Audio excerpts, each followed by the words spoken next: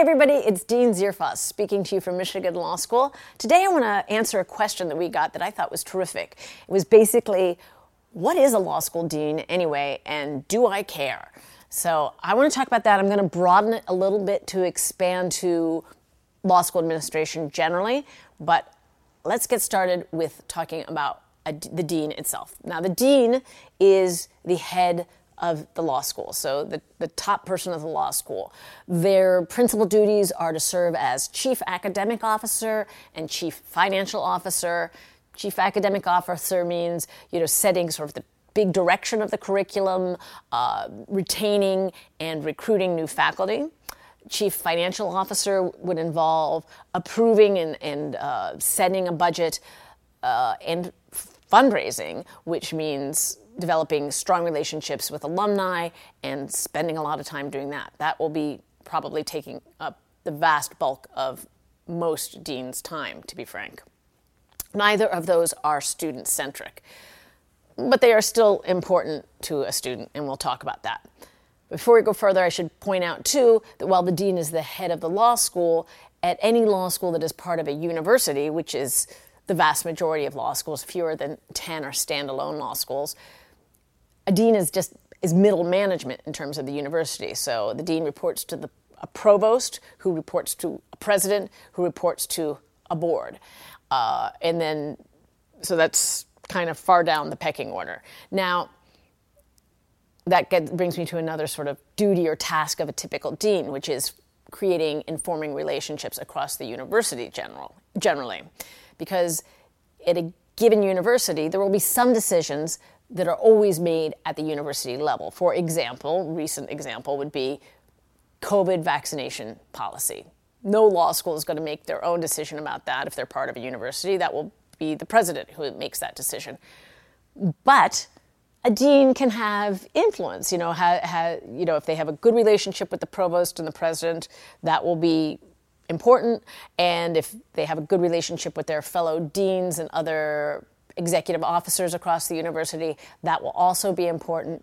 So even though they are middle management and, don't control all the decisions, they can have an influence on them. Now, apart from those big chunks of time that a dean has to spend on those duties and tasks, a given dean's personality and predilections will determine what else they'd spend their time doing. So, and how much interaction, for example, they have with students. So I know of deans at some schools who continue to teach even while they are deans. Maybe just one small course a year, but they have their hand in a little bit in that.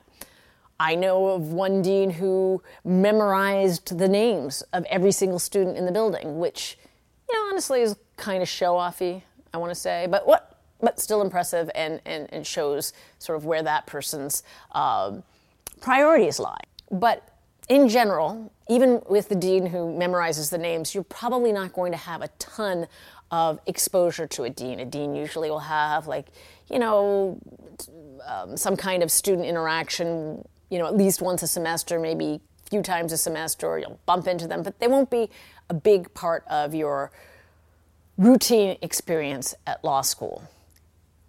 Now, who will be? It's all the people who report to the dean. So the dean will be setting sort of big directional questions in a law school, but then somebody has to carry them out. So here's an example. So when our current dean came on board, he had an idea for something we call the Problem Solving Initiative, which is a series of classes where Michigan Law School faculty and students collaborate with faculty and students in other colleges and schools at the university to teach interdisciplinary courses on a whole range of topics. But one example is, autonomous vehicles and how should insurance decisions be made about autonomous vehicles. And that involves engineers and business and who knows what, all kinds of people. And that was an idea the dean had, a great vision, and then the people who report to him, a variety of people, carried out making that a reality. So that's a great idea that he had, and that's important to students.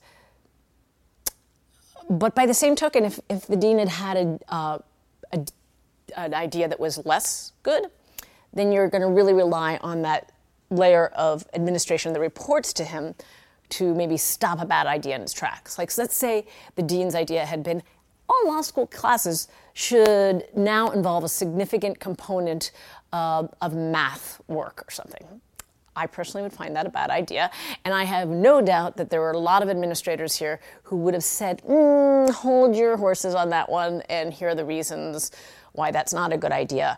So having a strong sort of second layer of administration is incredibly important to an institution's health and to student well-being. So you want people who are familiar with students, who work well with students, who understand students' concerns.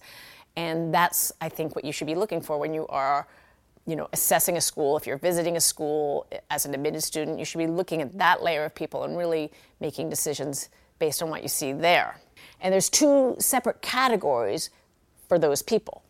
One are academics who then take on administrative duties, usually on a fairly short-term basis. So they might serve 2 to 4 or 5 years doing the administrative tasks that they have taken on. So you might, at the law school, we have an associate dean for academic programming, for example, or an associate dean for clinical or experiential education. And those positions deal mostly with faculty and curriculum. So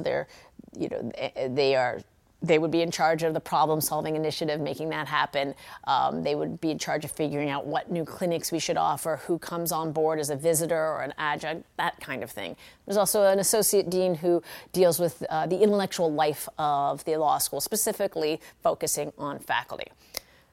So if they are doing their job in an unsatisfactory way, they can be asked to step down for their administrative duties, but they're all tenured faculty. So they wouldn't get fired entirely. They have job security, and they are just doing this as sort of professional service, as I say.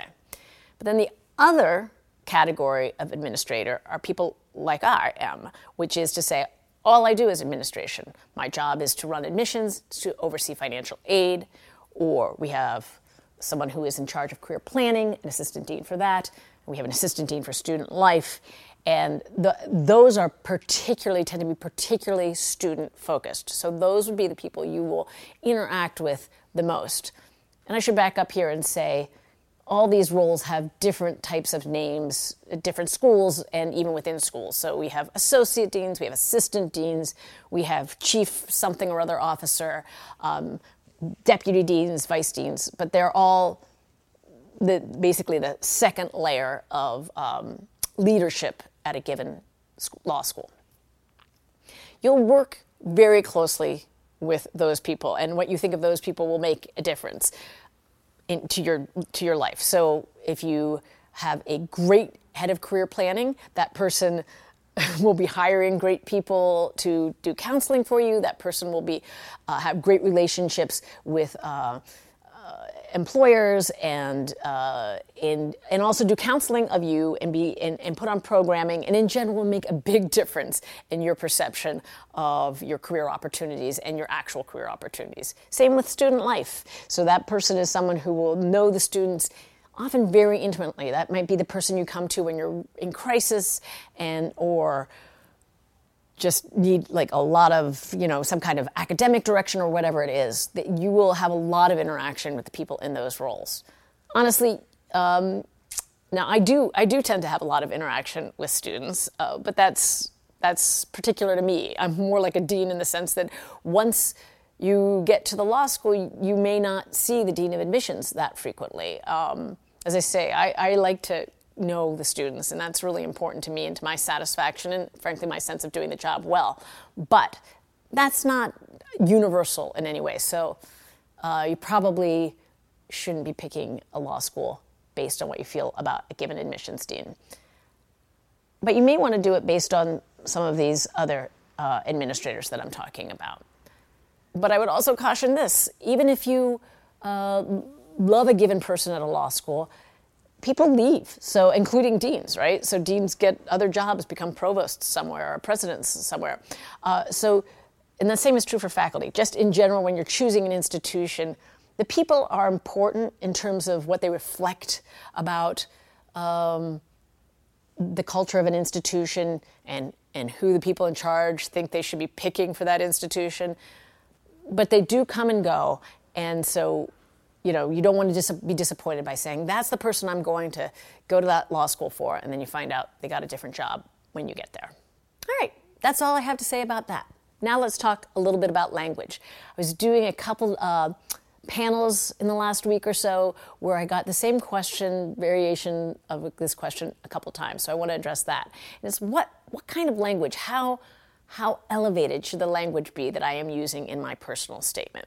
This is a great question because I think there is a real temptation when you are writing this document to trot out the fanciest words you can think of, like all the $5 words, multisyllabic, blah, blah, blah.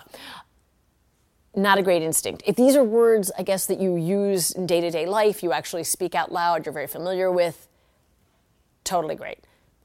Go ahead and use them. It's the right, precise word, and it is a reflection of your authentic approach to language. But don't go getting a thesaurus out and taking, word A and trying to get to word D that is, less in use and, maybe is going to send the reader to a dictionary to understand what you're talking about. Don't do that. Just use the language that is natural to you. By the same token, you can use conjunctions in your personal statement. You don't have to keep it. It is a formal document, but you don't have to make it stiff and dry and unnatural. So use language that really reflects who you are. And I hope that is a useful tip because I think this is the time of year where a lot of you are probably working on your personal statements. All right, that's all I have for you today. Thanks, as always, for listening. Please leave a comment below or send an email to law.jd.admissions@umich.edu and put vlog in the subject line. We'd love to get any feedback, anything you want me to address in future episodes, whatever strikes your fancy. Please let us know. And thanks, as always, to my partner in crime behind the camera, Dustin Johnston, for making this all happen. And wherever you go, go blue.